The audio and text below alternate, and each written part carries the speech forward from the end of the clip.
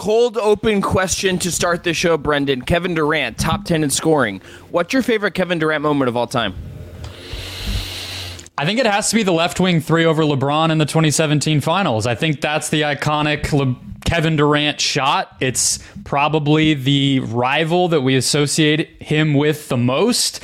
We're going to talk about that rivalry today, but that's the stretch of Kevin Durant's career and the highest of highs, the biggest of stages, the moment of all moments that I'm going to associate him with. However, if his shoe was a little bit smaller, it would be the second round against Milwaukee in 2021, I think. But we did not get that moment. I have the same one as you. I was in arena for that shot. I was covering the game that night. And in my entire life, Brendan, I've seen some LeBron game winners electrify an arena. I've seen the Warriors beat the Cavs in Cleveland and all the weird energy around that. I've seen some really tense Cavs playoff losses at times. I have never in my life seen an arena go from loud and tense and hopeful to some degree, and then in a snap of one shot, Kevin Durant killed the entire mood in the arena. All-time, cold-blooded NBA Finals dagger. One of the best of all time in the top 10 scoring of all time. Let's get into today's episode of the Just Basketball Show. Oh, a spectacular move by Michael Jordan. Oh, LeBron James with no regard for human life. Down with that big body in front of you. Crowder looking, throws it alley. Oh, he puts it down. He puts it down. It's over. What is up, everyone? Welcome to the Just Basketball Show, your twice weekly NBA, WNBA, and more podcast. I'm Chris Manning. That is Brendan Clean with... Brendan, can we count Uncut Gems as a sports movie? You have the shirt on. Can we count that as a sports movie? Like a hard... Yeah, when we had Vince Goodwill on and we were doing basketball speed dating with him, he picked the Spike Lee joint for his favorite. He got game for his favorite basketball movie. We didn't have time, but I did want to barter and maybe debate with him a little bit about Uncut Gems. I just feel like I have to speak the gospel of this film every chance that I get. But yeah, Kevin Garnett is like the third leading star of the film. Of course it's a sports movie. And Joel Embiid was originally supposed to be in that film. Rajon Rondo would have been a contender, I think, at one point to be in that movie.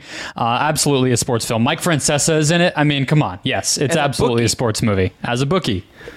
But if someone has gambled and they haven't, and they're trying to get a PSA about gambling across, Brendan, they should just he's like, hey, have you seen Uncut Gems? And they'll be like, no, I have not. You show them that movie, and then it's like, oh, I get that gambling could ruin my life. And there's any number of 2-minute snippets from the entirety of that movie that you could just flash to a 15-year-old who's really, really into sports and just be like, young man, this is what your life is going to be like. You're going to be living in New Jersey and not have a family that loves you and maybe or maybe not die. That's what's headed your way. The voice from Frozen is going to be married to you and despise you, is what exactly what's going to happen. But we have a jam-packed show today. Previewing the NBA Cup semifinals, that's a Pacers-Bucks matchup, a Lakers-Pelicans matchup, and later in the show, it's Waving the Flag, our weekly segment where we talk about the Magic and the Kings. And it's getting close to slop season in full, so for the Kings, 5 Kings trade targets we like. But Brendan, let's start. I have to clarify something. I don't think you stated for any of the audio listeners. I'm wearing an Uncut Gems T-shirt. I don't assume that we're just obsessed, but it didn't just come out of nowhere that we're just thinking about a random film. So I just want, we're not going crazy, but. I should have said it explicitly, but I gathered that when I said you're wearing it, I kind of figured they would figure it out, but that's true. Brendan is wearing it. Shout out to A24. Shout out to Adam Sandler's beautiful face. He is joining us for the show today.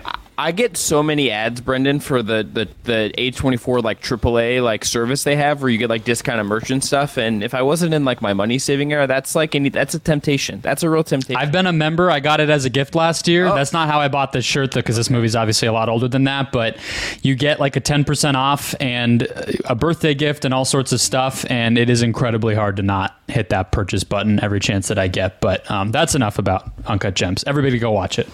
Yeah, shout out Day24 as well. Watch like past lives. They have crazy Midsommar merch there too. Good stuff. All right, NBA Cup, Brennan. Let's start with the East. Let's go East to West here. We're getting Pacers Bucks, and I think the player we have to start with is the guy who I think has been the best player in NBA Cup games so far. The guy who is the herald of the doom that the Indiana Pacers offense brings opposing defenses, and that is Tyrese Haliburton. His first career triple-double against Boston, all the big shot making, all the big playmaking. Like, what a performance from him, what an arrival for him. Just what a moment for this guy that has been one of the league's ascendant stars this year. The NBA Cup, in so many ways, has been about the ascension of Tyrese Haliburton. Yeah, the Indiana Pacers are what this tournament was made for. Right? The Indiana Pacers are a team, and Haliburton has been open about this. He had never played on TNT before Monday night. He's basically earning his team attention in the most literal possible sense of what that can mean. They win the group stage handily. They're the first team to clinch. There's your TNT game Monday night. You beat the Boston Celtics on your home court. The arena is exploding. By the way, Gainbridge Fieldhouse seems like a pretty cool arena. The exterior, the interior, yeah. I want to go. I would love to go for All-Star. I don't think I'm going to have the money to do that, but anyway. Building explodes. There's your game on Thursday night. You get another one. Go to Las Vegas. You're on TNT, or I think it's ESPN again. Right? It's not a fluke either. I think that Haliburton wants this, really cares. And I know that it's tempting to talk about the offense. I have one number that I want to throw your way, but I actually was focused more on the defense in this game. I thought this was the best defensive game I've watched the Pacers play, and it gave us a little window into when they actually care in these moments what their defense could look like. But I just got done making a TikTok about Nikola Jokic, Chris, and I had his offensive rating. I believe that when he's on the court, the Nuggets are 126.6 or so offensive rating. Tyrese Haliburton is about almost a point and a half better than that with the Pacers when he plays. They're at 127.8. He had 13 assists and no turnovers in this game. He is the closest thing to me, having watched Steve Nash growing up. He feels like that to me, where it is very, very, very hard to get them to make mistakes when they are locked in and when he is orchestrating things. So this was just the arrival. This was everything that I think the NBA would want for an upstart team, and they earned this, I think, in every sense of the word. The Haliburton moment he is having is how someone who is a bigger star to the broader NBA universe, which is a gross sounding phrase that I realize I just said, but it's like he's going to be more known in the public eye now. He is going to be more known as one of those dudes. He's going to be someone that people, I think, fall in love with as a result of this. How could you not? How could you not watch this guy play basketball, hear him talk about basketball, hear his personality in general, learn that he's like see his dad? Yeah, well, cheering. Did you see also he's pulling off an all jean fit, like all like a light wash denim fit before the game. Like the confidence, the swagger, the fact that he's like a big professional wrestling dork. Like this guy is just kind of the superstar that is not like inaccessible. He's like he's becoming this accessible video game offensive freak superstar. Like that is what he is becoming in front of our eyes. And if he gets to hoist a cup at the end of this, or is named the MVP of the tournament, like you're looking at now one of like the biggest players in the league to some degree. And for Indiana, like they've talked about how Rick Harlow talked to Rob Mahoney, and we had Rob Mahoney on the show to talk about Haliburton and his story over at The Ringer, which, by the way, after that game, I went to The Ringer's homepage the next morning, was back on the front page. I was like, good, you guys know, you guys get it. But like they're in this growth phase. They're trying to figure out like how to best build around him. And I would love it. We'll never know exactly because like some of the quotes would be tampering. And if you ask guys about it, they're not going to give you like a clean answer like that. But I could see a world where he has like this ascendant run and they beat Boston and they beat Milwaukee and maybe they knock off LeBron in the final, which is very possible here. And it's like, man, playing with Tyrese Haliburton could be cool. Making Indianapolis fun. That's what he's doing. In-season tournament betting odds, MVP, he's 4th. Plus 425. That doesn't make any sense to me. Is that just like a hedge because they might not win and they're just maybe just going to default and give this to like LeBron if the Lakers win or Giannis if the Bucks win? It is them saying it's them saying that the Bucks and the Lakers are going to win, and that's why their teams are ahead. But also, full season MVP odds. He's devalued there too. Plus 2,200. He's behind Shea, Tatum, Luka. To me, he's probably right there with Jokic and Embiid right now. I know it doesn't really matter, but where's Chris Middleton? Chris Middleton is first. I'm talking about tier 2. It's just a given that Middleton's first. Also, we'll talk about the Bucks in a minute. You want to talk about Chris Middleton? I'm kind of right there. Look what happens when he plays well. He looked pretty good. Looked pretty good. Tyrese Haliburton this season, 202 assists, 40 turnovers. If you're counting at home, that's a 5-to-1 assist-to-turnover ratio for somebody who has an assist rate of 48 and a usage rate of 27. That's just something that should not be possible. He's an absolute madman, and I love watching him play. Can we talk about the defense real quick, and then maybe use that to flip to Milwaukee? This is the defense, I think, has a two-sided question because I think you could look at it and say this was the best high-stakes defensive performance we've seen this Indiana team do, and that's true. But I also got just like a wee bit of Boston Celtics big close game offense PTSD. Sure. I mean, we'll see if they can do it against Milwaukee, right? That's what's going to be so fun about this matchup. But yeah, Boston turned the ball over 17 times. They looked aimless a lot of the time. I mean, their 2 shots in the biggest moment were a Jason Tatum like mid-post pull-up 2 from like 21 feet at the top of the arc, and then a pull-up 3 from the left wing by Tatum. Like that's exactly what we've been watching them do for years. But I just thought the intensity level, the engagement level, the awareness level from Indiana was where it needs to be. They can probably get from like 30th or wherever they are defensively, I think, Chris, to 20th just by playing like that more consistently. I think that they give up mismatches. They switch too often. They give up cross matches, all these sorts of things, somewhat by way of how fast they play, which we've talked about with their defense before. Partially just because they're not that disciplined, they don't have size, and they're not really able to kind of control the game like you might want to with physicality and everything else. But I still think if they're communicating, executing the switches on and off ball better like they did, matching up, committing to running back on defense so you don't end up with Miles Turner on Jaylen Brown or whatever too much, playing guys like Nesmith and McConnell and Bruce Brown more consistently together and in late game situations. Like, they have the personnel to be better than this. And I think this game, holding Boston to 112 and 2 sub 25-point quarters, like if I'm Indiana, if I'm Rick Carlisle, this gives me a little bit of ammunition to say, like, see, biggest stage, top team in the East, we can do this. I agree. I think the personnel was really locked in. I think sometimes you just do need defensive personnel to get locked in, to buy into all of this. I think that's sometimes just part of this, right? Like, sometimes you just have to get a little bit fortunate in that way. And I think there is some luck here, I think, as well, that I'm curious to see how that looks over game 2 and what this looks like. I haven't had a chance to go back and look at some of this in detail, Brendan, but the one number that really stuck out to me, these teams were very even in terms of three-point rate. The percentage of their shots that were threes were basically even. Mm-hmm. Boston shot 28.2% from 3, including 20% from the corner.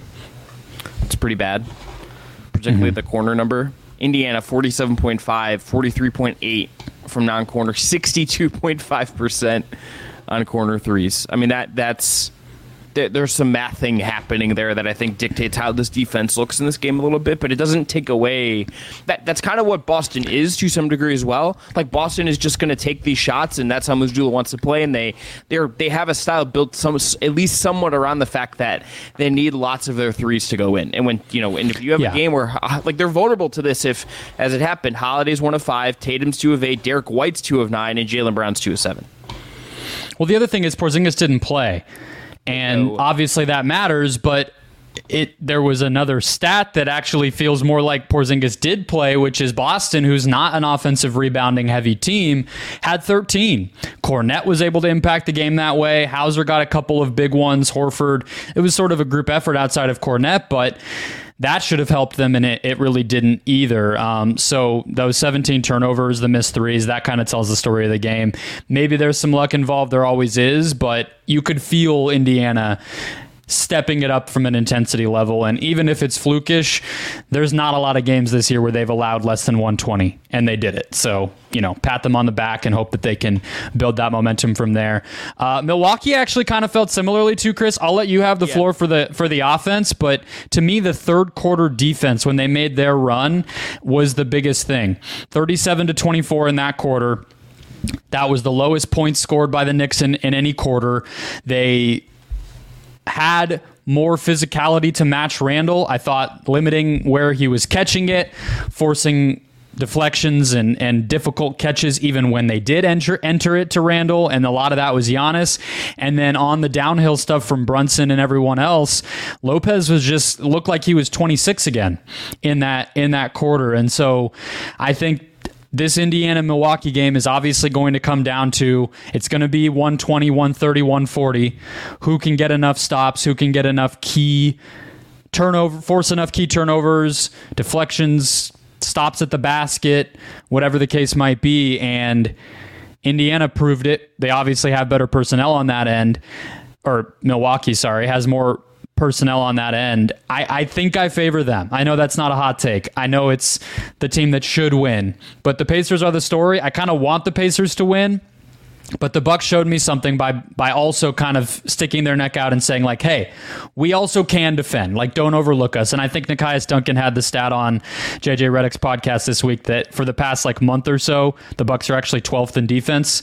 So they're trending in the right direction, and I think they can take care of business here against Indiana.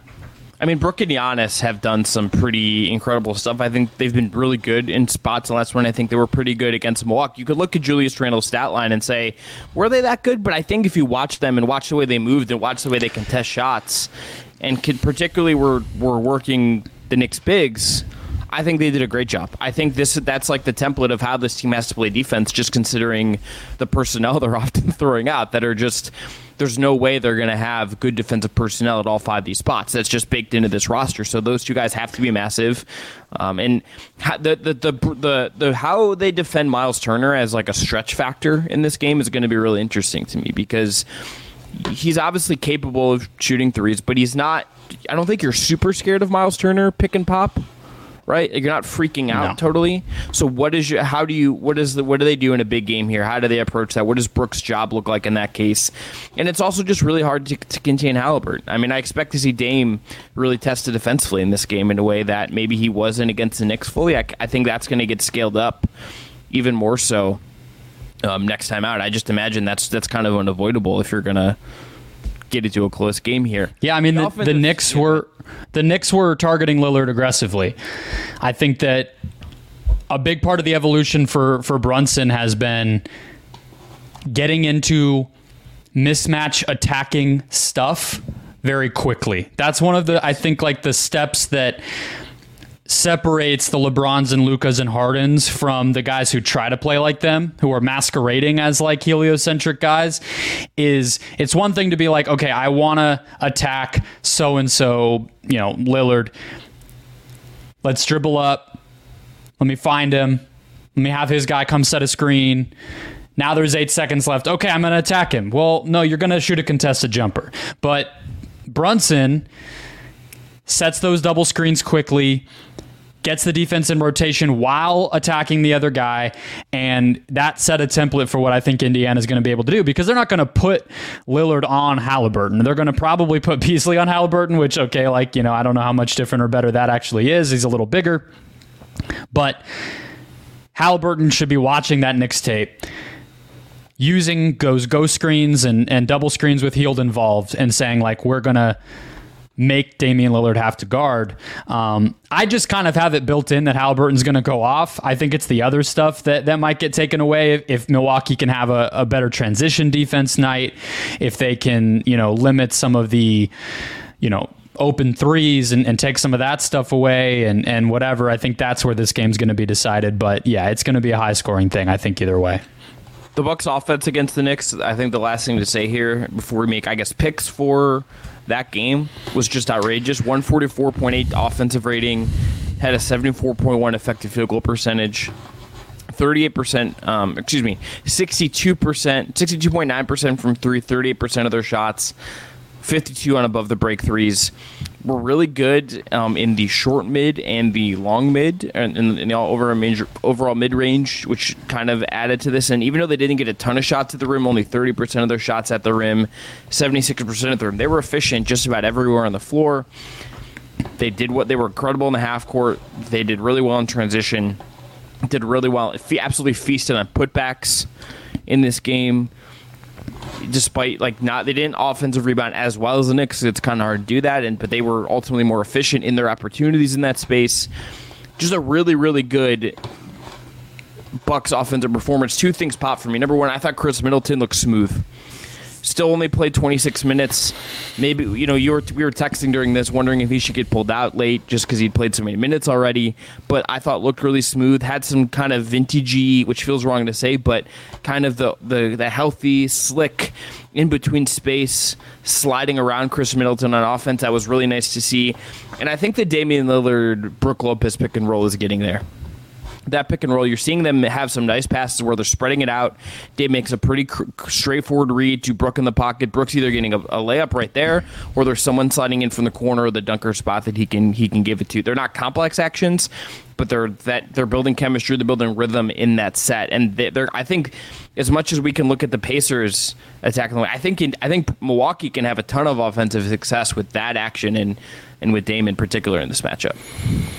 Yeah, and I think it just helps to have Middleton as one more playmaker, one more capable guy who's going to make the right play when the ball gets into his hands, whether that's initiating something so Lillard can start a possession off the ball, whether that is, you know, ending a possession, needing to score in an isolation or post-up situation, as we know Middleton can do. That one additional guy goes such a long way for them. And with the Lillard-Lopez thing or any sort of those combinations that they might be able to do, I think the big thing for Indiana will be don't give up those switches, because Boston might think they're a mismatch attacking team. They're really not. They want the mismatch, and then they're going to take the same kind of shot no matter what matchup they have. The Bucks will attack it, right? If you switch that and Lillard has Miles Turner, or if Lopez is now being guarded by like Bruce Brown, they'll go to that. They'll make Giannis into a post-up guy in, you know, an early offense seal situation or whatever the case may be. And I think the last thing I want to say is just Giannis this year, you mentioned that they were good in that mid-range area. He was 14 of 21 from 2. This season, this is always the bellwether for him. 38% for mid-range and 38% on those floaters. Last year, he was excellent. I thought he had an MVP case up until about the last month of the year. Those numbers were at 28 and 32. Just being a little bit better, even though it's still below league average, goes a long, long way for him and how he can keep the defense honest and be a real threat from all over the court. So obviously that's bigger picture than just this game, but I'm not really sure who guards him on that. God be with Obi Toppin, I guess, on Thursday night, but he's going to have his way, I think. The last kind of silly thing, this was my number 2 consideration for the cold open. Brennan, did you see the post-game interview with Jared Greenberg where Giannis was sort of questioning capitalism? I did not. So he didn't know he was getting money for this, and he just goes, "The rich get richer." That's how, when he found that he was getting $100,000, and he was getting asked by the interviewer, like, oh, you're going to gamble in Vegas for your birthday because you're going to be there and all this stuff. And he's like, the rich get richer. And he said it so seriously. And I was just like, he's like, America makes no sense to me. And I agree, Giannis. As someone who came from extreme poverty, Giannis Antetokounmpo was like, do I need another $100,000 when I have my Nike money and my massive NBA contract? Can I could Thanasis probably hasn't made as much money. Maybe my brother could get some of that $100,000. Like, he's like, is it too late to sign Alex for the weekend and get him in on this? Yeah. It was just. I've never seen an athlete. We've seen deadpan before. I've never seen an athlete like deadpan an answer that was like meant to be like in good spirit, but just really like, I just don't want to, like, I don't care about this $100,000. Like, rich get richer is a bar from Giannis. All right, picks. Looking at odds, Brendan, the Bucks are from our friends at BetMGM minus 110. Minus 110, just straight up. Actually, I'm saying this. Minus 4.5 against the spread. Pacers are plus 4.5. The money line picking them outright. The Bucks are minus 190. The Pacers plus 155. Over under. I'm going Milwaukee. I am going Milwaukee as well. I would also take the over on the 254. Yeah, agreed. I think those are two safe bets. I mean, 127 apiece is, or 128, 127 final score, I guess, would have to be the lowest it could go. I just don't see either of these teams consistently stopping the other one. It'll just come down to who does it more often in the last 5 minutes, I think. I think we're getting a close game. I think we're getting a high-paced game.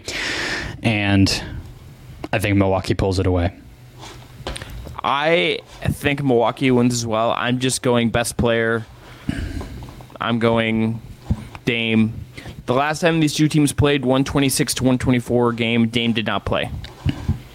Mm-hmm. I think we're going to get... And Dame is one of the best clutch players in the league this year. We don't have time for those numbers, but he's been very, very good, even with some cluttered half-court offense and everything else. Exactly, Dame time. That maybe him being higher than Tyrese on the in-season tournament MVP odds is the right way to go. We might see a magical late-game performance from him, but I'm looking forward to this one.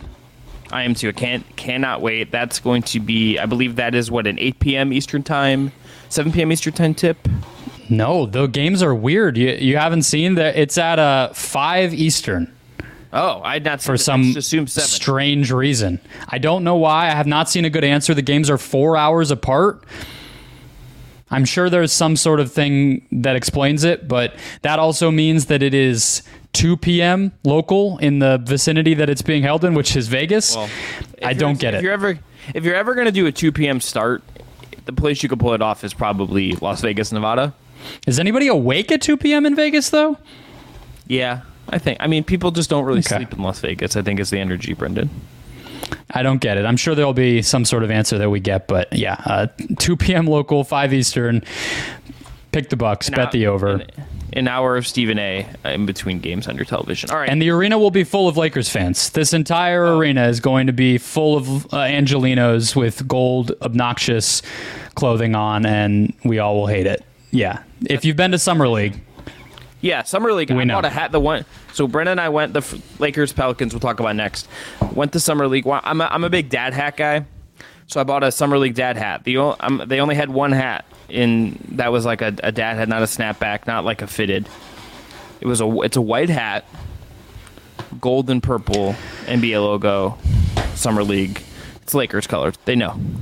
This is going to be a Lakers home game, and that's Lakers Pelicans. Lakers minus 1.5 on the spread. Pelicans plus 1.5. Over-unders at 229.5, significantly lower than the other game, which seems fair. Lakers, in turn, just picking an outright winner, minus 120. Pelicans plus 110. So this game's a little bit closer as far as the odds go. Yeah. Let's start with the Pelicans, Brendan, because Brandon Ingram, to me, in the first game, was in their win over the Kings, was the story in a lot of ways. I think you got some really good Zion stuff in that game. There's no doubt about that. But weird stat line for him. He had like an awesome third quarter and nothing else. Right, but he did enough. It kind of worked. To me, Ingram playing 40 minutes, had 30 points, really high usage, had a really good assist percentage versus turnover percentage in that game. Was efficient. I was just really into this Brandon Ingram performance. He was, I think, the main reason they got by throwing Herb Jones going 8 of 13 from the field and 3 of 5 from 3.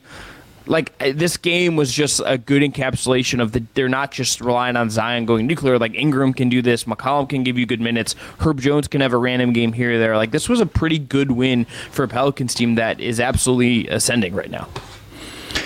Yeah, the blueprint, the recipe for them was a crazy havoc-wrecking defense in the second quarter with Najee Marshall and Jose Alvarado, a nice third quarter from Zion, and Brandon Ingram bailing them out offensively throughout the game.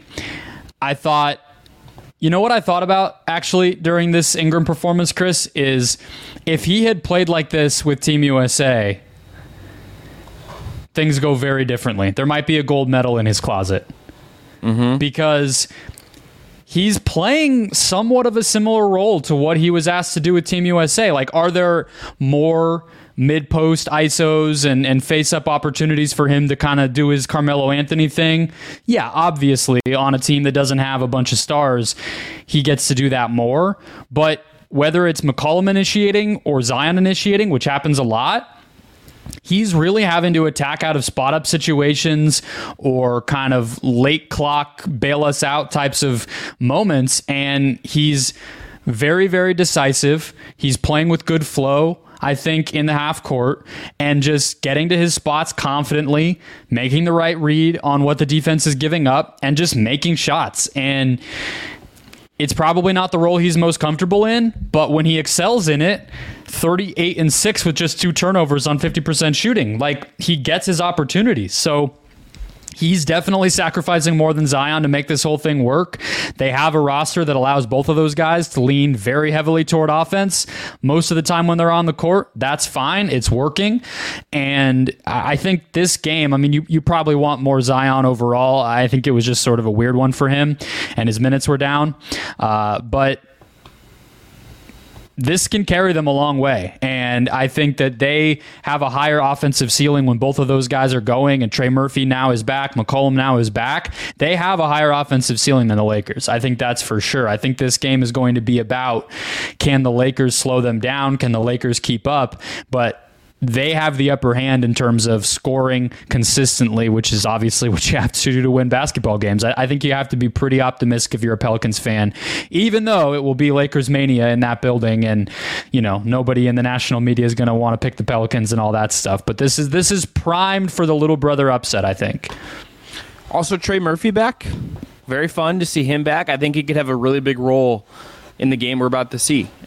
He's one of the breakout candidates we have here. He is absolutely playing real minutes right off the bat, not starting, but playing 26 minutes a night. Yeah, I think he has 15-plus points in both of his games since coming back from a freaking torn... What did he have? What's that? Meniscus? Meniscus, yep. That's crazy. Taking a ton of threes. 69% of his shots are from three so far. Just absolutely, he's not really getting to the rim at all, and he's just hoisting threes. But that's what they need. I mean, they just need consistent spacing. I mean, that's what they got great minutes out of Jordan Hawkins and Matt Ryan, and they just, they have enough defense. They have enough creators. It's just like role player palooza over there, and he's playing like a role player plays. I think he's going to be a huge part for them the rest of the season. Lakers, I don't think their win against the Suns, Brendan, I think is kind of marred a controversy as far as what we can take from this game and apply it forward. I think it's pretty simple. They're pretty big. They have LeBron James, who's playing out of his mind. Anthony Davis is healthy and playing well right now. They're just a good basketball team that's going to get a lot of different things. Austin Reeves, I think, is picking it up a little bit late. I think the shot he had at the end of this game maybe gives him some momentum going forward, if you believe in that sort of thing, in a psychological sense. But I'm just going to ask you kind of point. I'm sorry. I have to interrupt you. I have to interrupt. Yes. So as you were talking, the last 2 minute report came out. I checked because I had it up all day. I hit refresh probably 53 times. Brendan's just spamming that MFR, and literally. I understand. Yeah. And I don't know if you've looked at these before. I haven't. I have not this one. So there's a little code with acronyms. You look at the play, you look at what the acronym is, and that tells you what the refs are telling us they got right versus what they got wrong. At the 7.4 second mark, comment from the officials, LAL is granted a timeout when Reeves recovers the ball and pins it against his leg before he loses it again. I go to the review decision column, and there is a CC there, which means correct call. They are standing by giving the Lakers a timeout when there is no possession of the ball because they say Reeves recovered it, pinned it against his leg, and then the timeout happened at exactly the moment. Because do you want to know who called the timeout? Do you happen to recall who called the timeout, Chris? Adam Silver. Yeah, no. LeBron James, who might as well be Adam Silver, called that timeout. And this is your personal grassy knoll, I think. It's ridiculous, man. I mean, look, so the Suns did get hosed, to answer your question, but I think that the other part of this is the first half that they played is one of the worst I've ever seen them play this season. They turned the ball over. It was 9 times in the first quarter. I think it was 12 to 15 in the first half. Devin Booker's just dropping the ball. Drew Eubanks played maybe the worst half I've ever seen of an NBA player this season because Yusuf Nurkic was in foul trouble. And, I mean, Eubanks is their backup center. He has to play minutes. And guys weren't making shots really well. They were when they could actually set their offense. But it was just the possession game was a complete L for the Suns in the first half, and they went down big and had to fight back. So they should never have been in a position where LeBron James is getting a phantom timeout to win it and all that stuff. But I guess the answer is yes to your question, but big picture, the Suns shouldn't have been putting themselves in that situation. There are like 40 comments on this last 2-minute report, though, Chris. There's like 8 different plays that they're having to... No, it's more. It's like 15. What did you think? What did you think of the whole thing late in the game and the way the Suns played overall and what the Lakers can maybe take from it? I think the Suns side of it is the first half is everything you said. It was really bad. I thought Booker was just off. You know, the decision-making felt rushed. He was... Whatever it was, just something wasn't clicking for him. For them to come back, I think shows some real resiliency. I think it shows a real buy into that group. That's always what those comebacks to some degree tell me. So I like that part of it. I think they got hosed, no question. Their odds of winning, I don't know what the exact like flip of what that would say, but definitely. I would imagine the Lakers were still favored to win in that moment because they were up. Yes, so there's still an uphill battle. But most of the game, yeah. You'd like to probably feel like you're going out on real footing. So there's that part of it.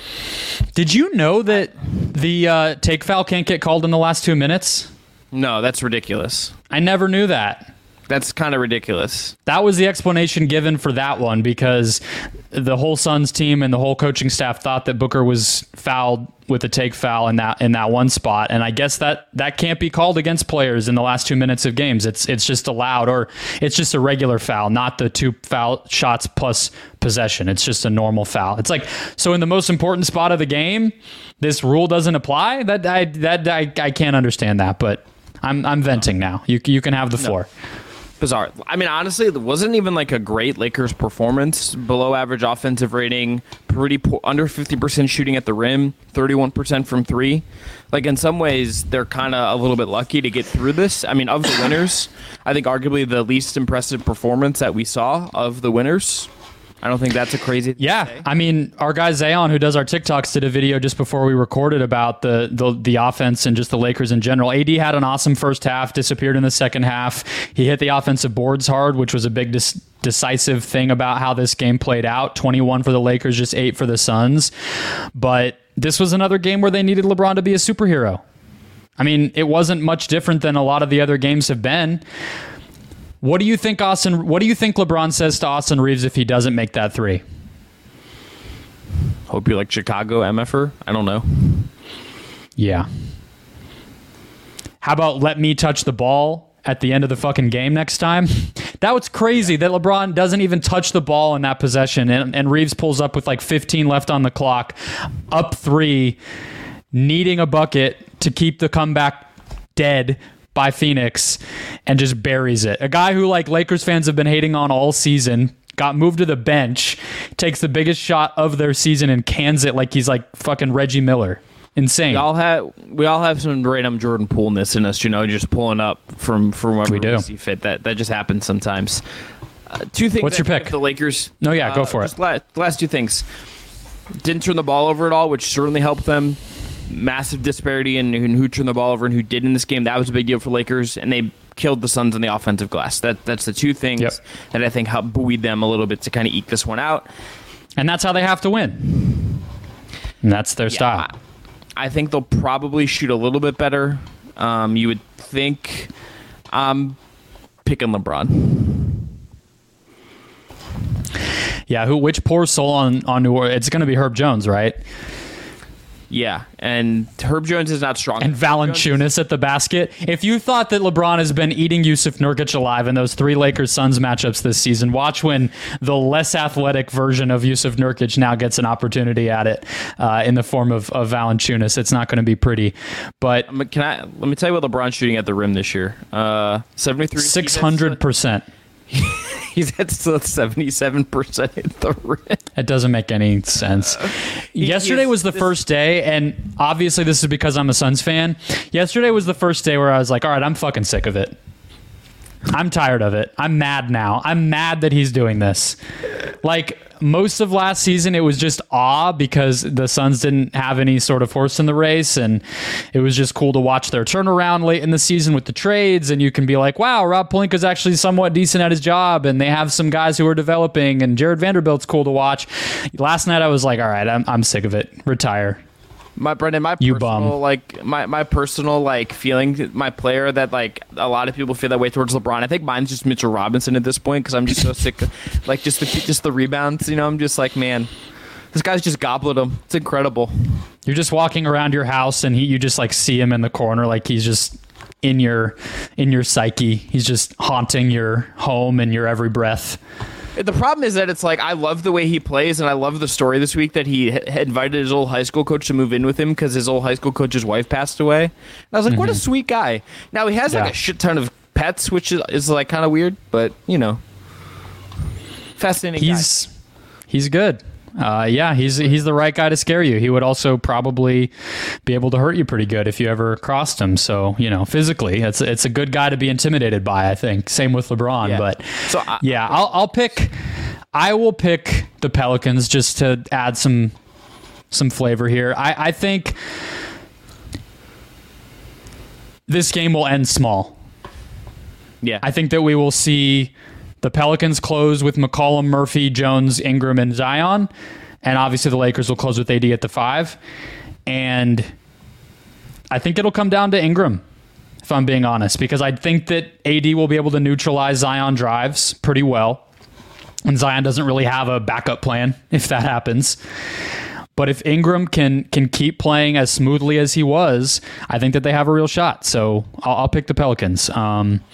They are they're plus 100. That's not crazy. Mm-hmm. Could happen. No, it's this is much more even than the other ones. Even though part of me thinks there's a world where the Pacers have a better shot of winning than the Pelicans, just because I'm just kind of in love with the Pacers right now. But so if you're so you have a Bucks Pelicans final. I have a Lakers Bucks final. I'm just gonna say LeBron gets the inaugural NBA Cup. I'm just gonna ride that out. We have time. We're recording Friday. Don't spoil. Okay, I'm just filling out my bracket. That's true. Yeah. Well, what a surprise! You picked LeBron. I could have filled that bracket out for you. That's true. In pen, probably. Yeah. I am who I am. We are who we are. We all have our flaws. Mine is I honestly though. The two matchups, if I could pick 1v1 matchups to see the rest of this way, Brendan, in the final, I think it's LeBron versus Giannis or Tyrese Halliburton versus Herb Jones. Yeah, I don't think Zion is selling the way that the league was hoping at this point in time. So maybe they just got to pivot to Herb Jones and start marketing around him. Maybe Jordan Brand needs to do the Herb ones.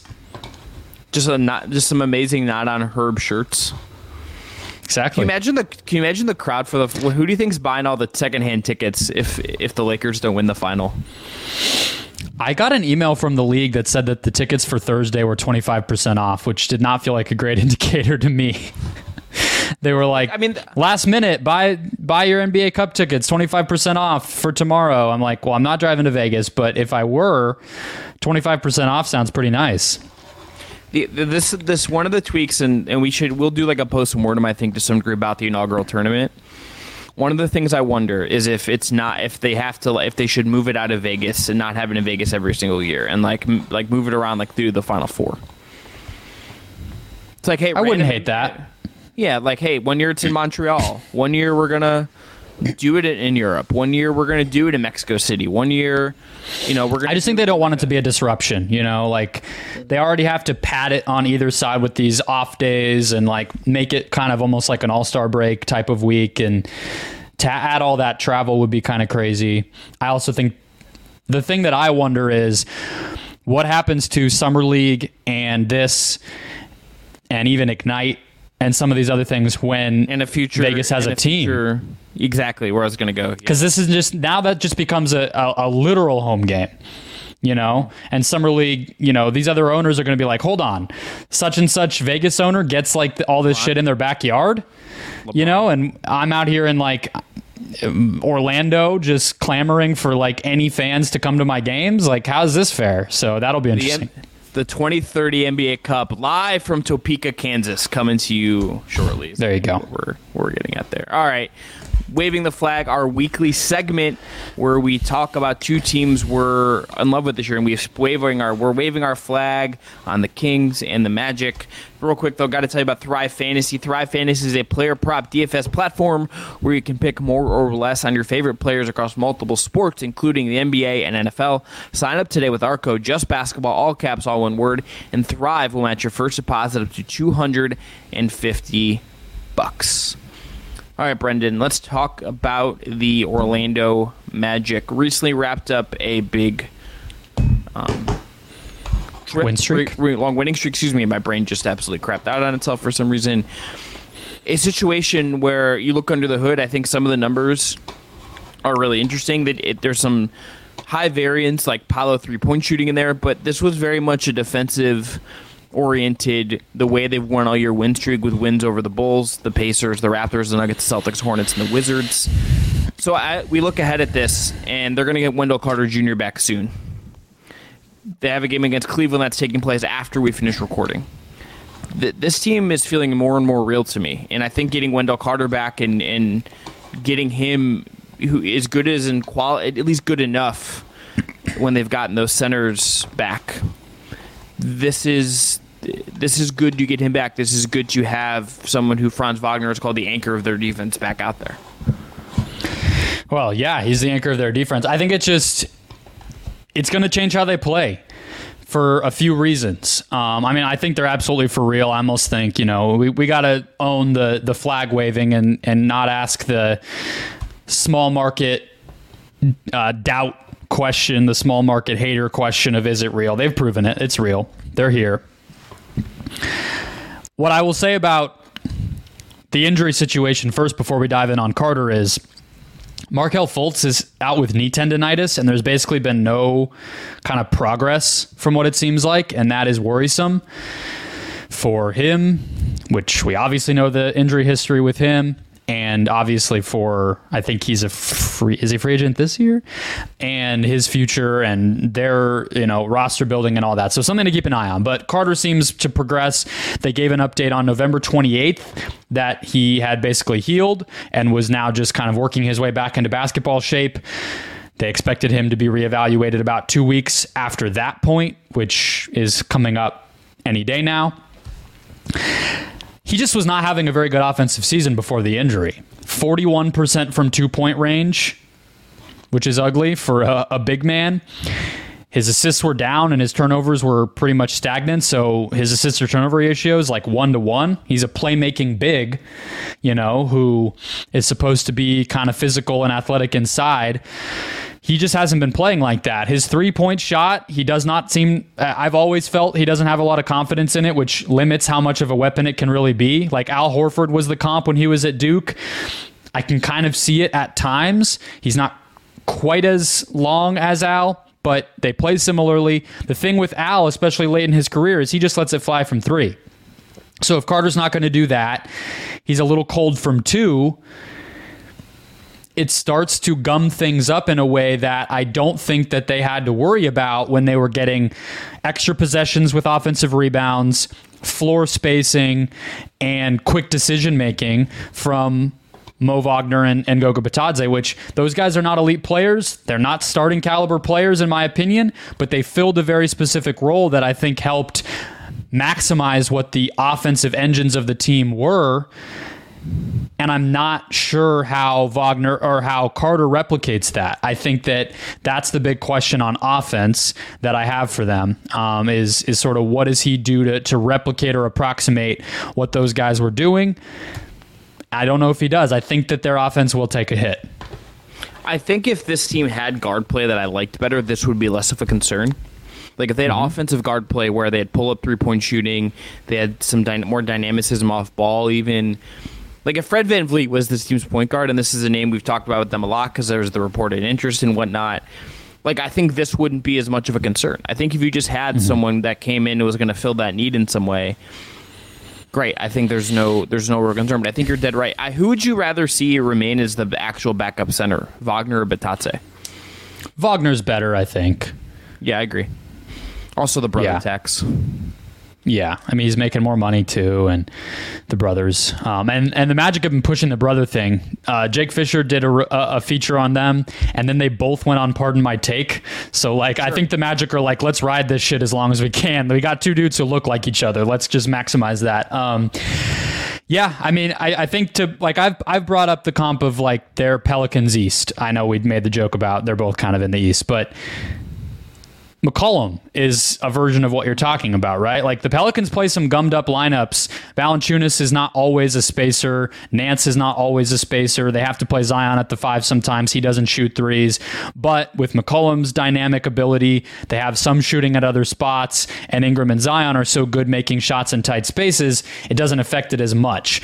The Magic don't have that luxury. They don't always put lineups on the court because they have to play Suggs so much that can shoot. And so, yeah, I think you're going to see things shrink in the half court. I think you're going to see Carter Jr.'s lack of aggressiveness and hesitation to take shots blow up some possessions. I mean, it's just the reality. We're now going to see him kind of adjust to being on this team, and that's fine. It'll take time, but I think it will be an adjustment phase. However, on the defensive end, this dude's filthy.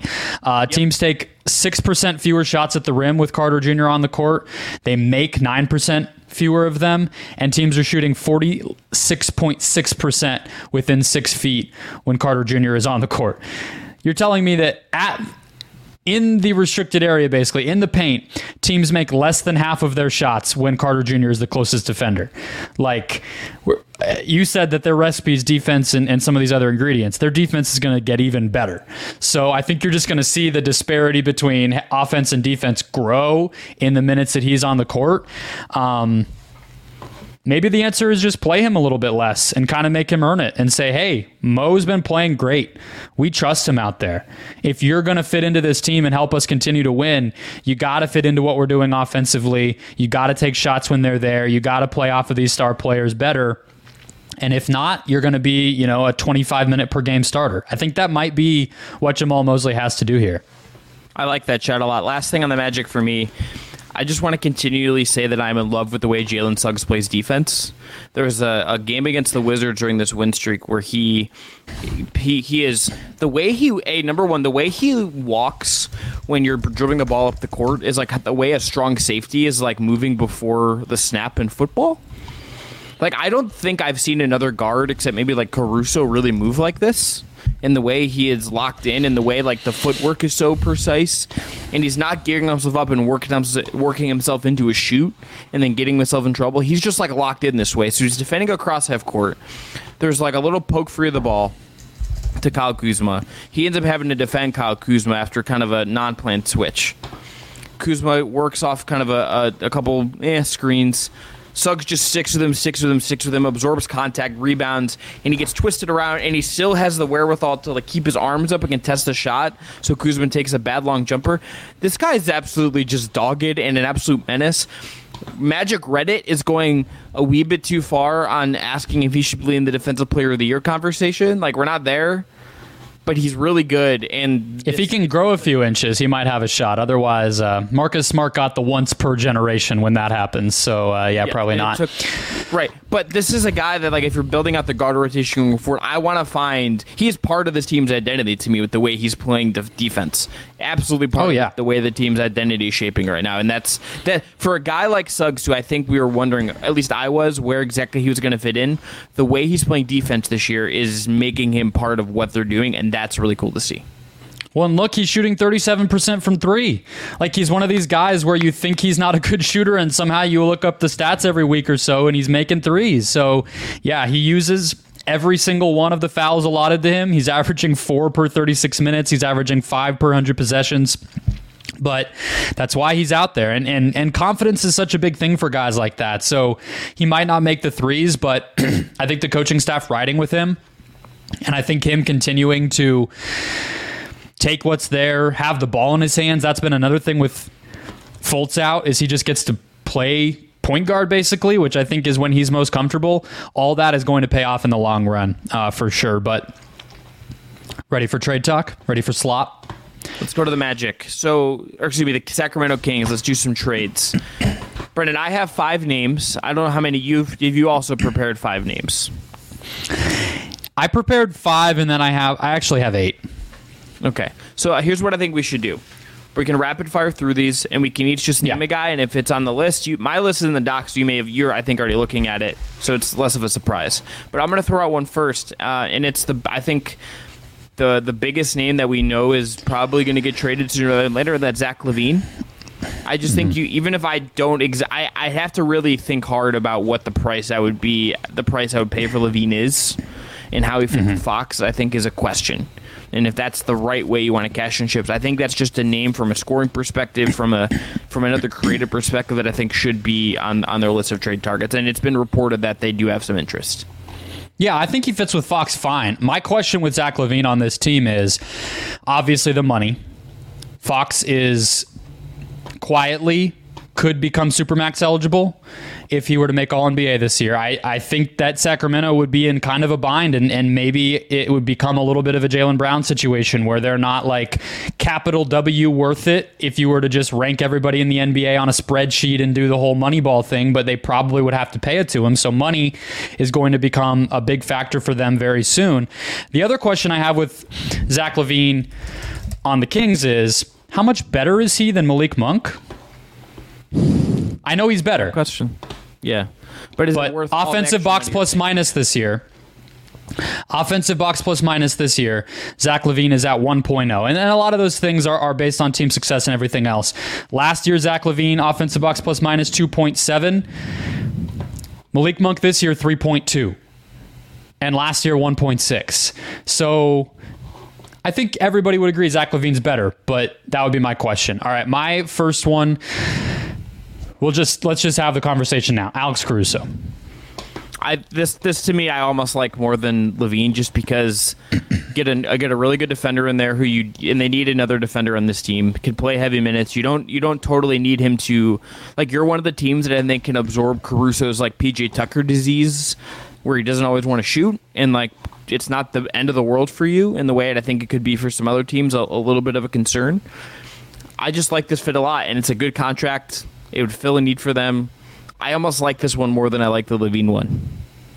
Yeah, I absolutely like it more than I like the LaVine one. I think that the thing that's valuable about Caruso on a team like this, especially that needs defense in a lot of different places, is Caruso can defend 1 through 4 and you trust it. He's like Drew Holiday in that way, right? So it's not like you get Caruso and you're like, all right, that's only going to be our Steph Curry defender or our Devin Booker defender or our Jamal Murray defender. It's like, no, he can probably be a guy who defends Kawhi Leonard or LeBron James, you know? And so I think as far as the versatility goes, when you have Harrison Barnes and Kevin Huerter and De'Aaron Fox and Malik Monk, who are all sort of weaker defenders, Caruso can be plugged in wherever you need him to be, and I like that a lot. I had as a backup for Caruso, if they were to strike out there, DeLon Wright might be available in Washington. Kind of a similar type of player, more of a point of attack defender, but he could be kind of a plan B. I just expect him to be pretty aggressive, so I think it's not like, oh, we didn't get Caruso, let's pack up our bags and go home. Like, we kind of have to be multifaceted about it. What's your next one? Pascal Siakam.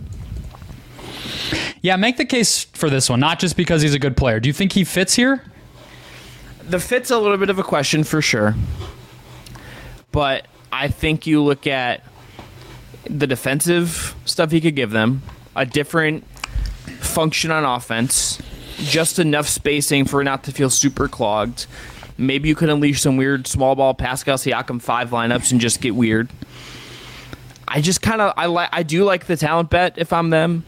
I like the defensive capabilities of Siakam. I like the different functions it could add to your offense. I just like this kind of size player on this team, and him and Keegan would be an amazing duo that you could do a lot of fun things with, and I think it'd be good partners for Fox. So I just like trying to make the talent that has clear skills that you could use, even if it's imperfect, work for you, even if there definitely is some concerns. The money part of it is obviously another question with this. It's like, if you trade for him, you better be willing to just throw him the money to make him stay.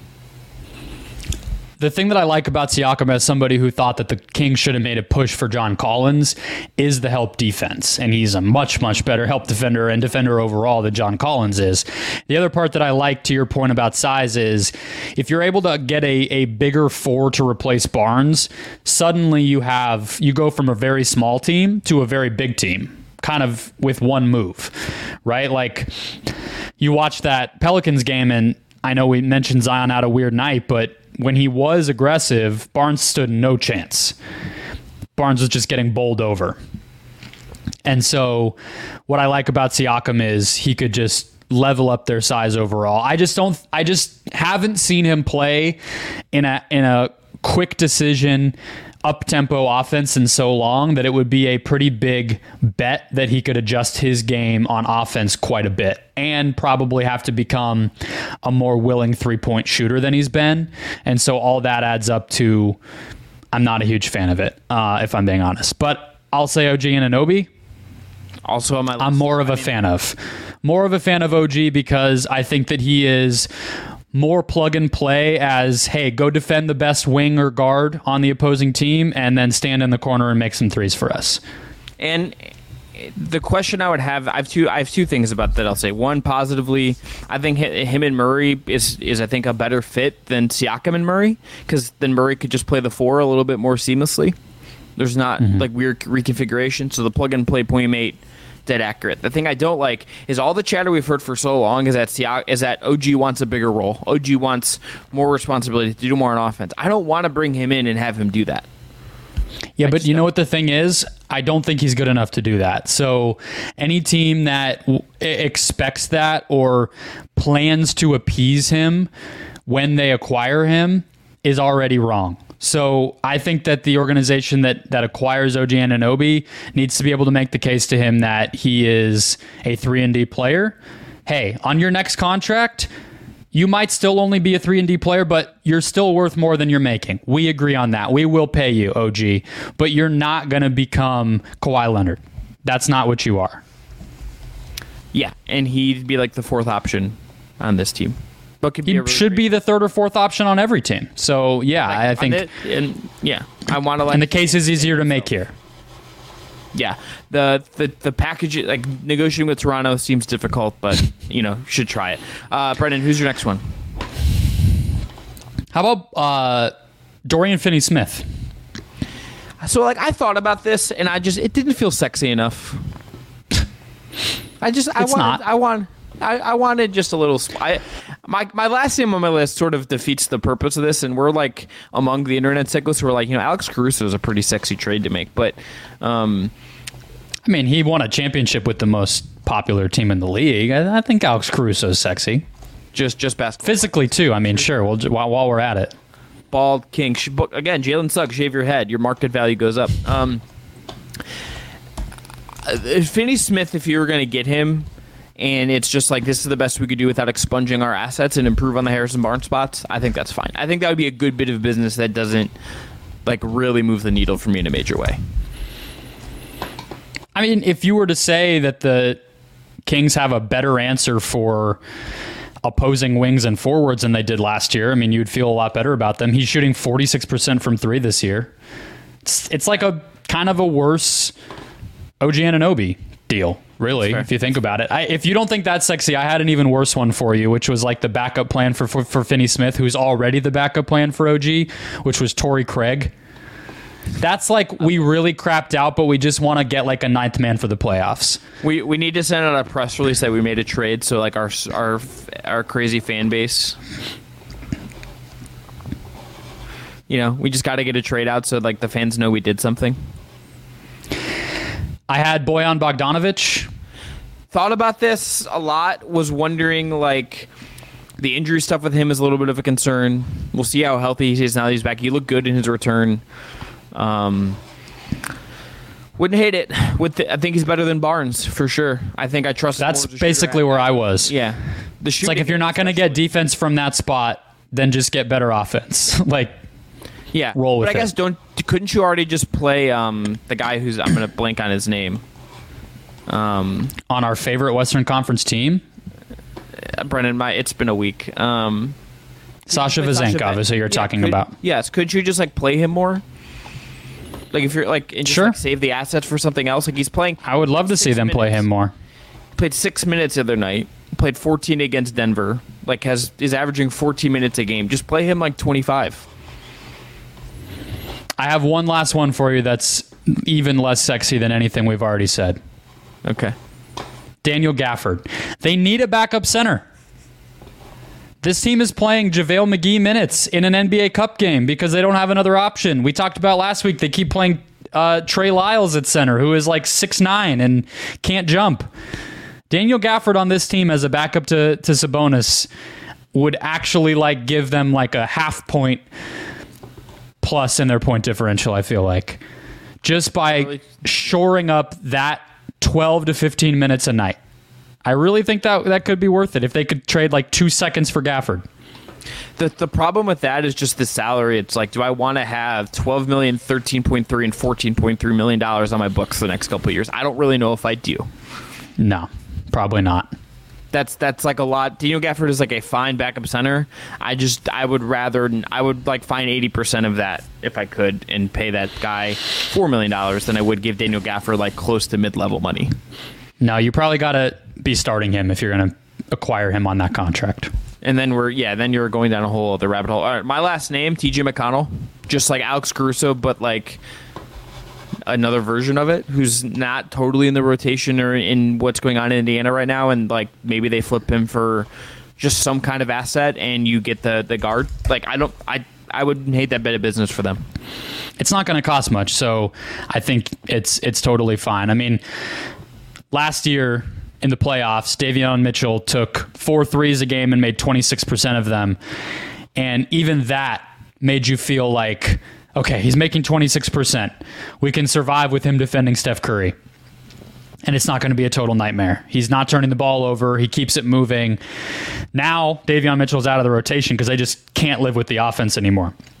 So if you got someone a little bit more playable on offense who could do some of what Davion Mitchell did for them, especially with how many guards there are in the West that they're going to need to account for, I think they absolutely could be a McConnell team. I think the Suns might be a McConnell team. They've been interested for a while. Maybe the Pacers just say, hey, he's actually too important to our defense. But yeah, he is going to be a name, I think, for sure, and Sacramento should be in on him. Making good cheap contract to 8.7 this year, 9.3 next year. That's like Caruso, just on a really good deal for what he is. Even if he's a little bit older, a little bit like certainly, I don't know if you want to be the team that gives him like his next multi-year contract even that number, but I think for the short term, that's a good plug and play. Any other Kings thoughts, Brendan, before we wrap this up? No, that's it. Sucks that they lost, but the Pelicans had it going.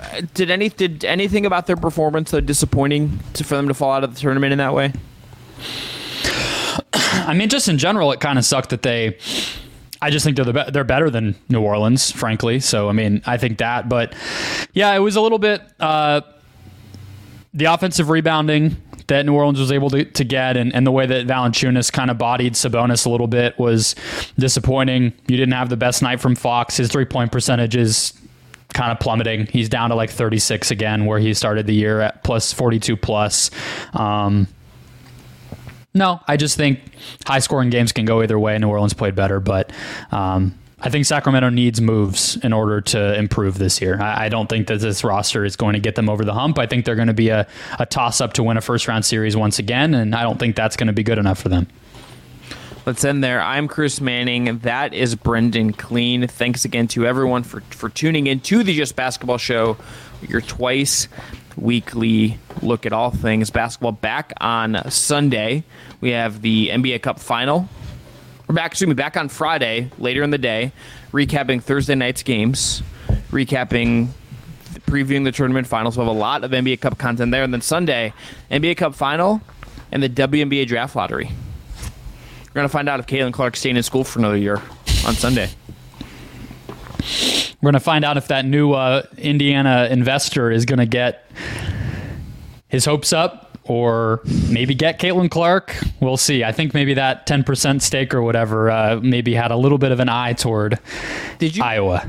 Did you see, by the way, Sue Bird and Jason Sudeikis rolling up to an Iowa women's game?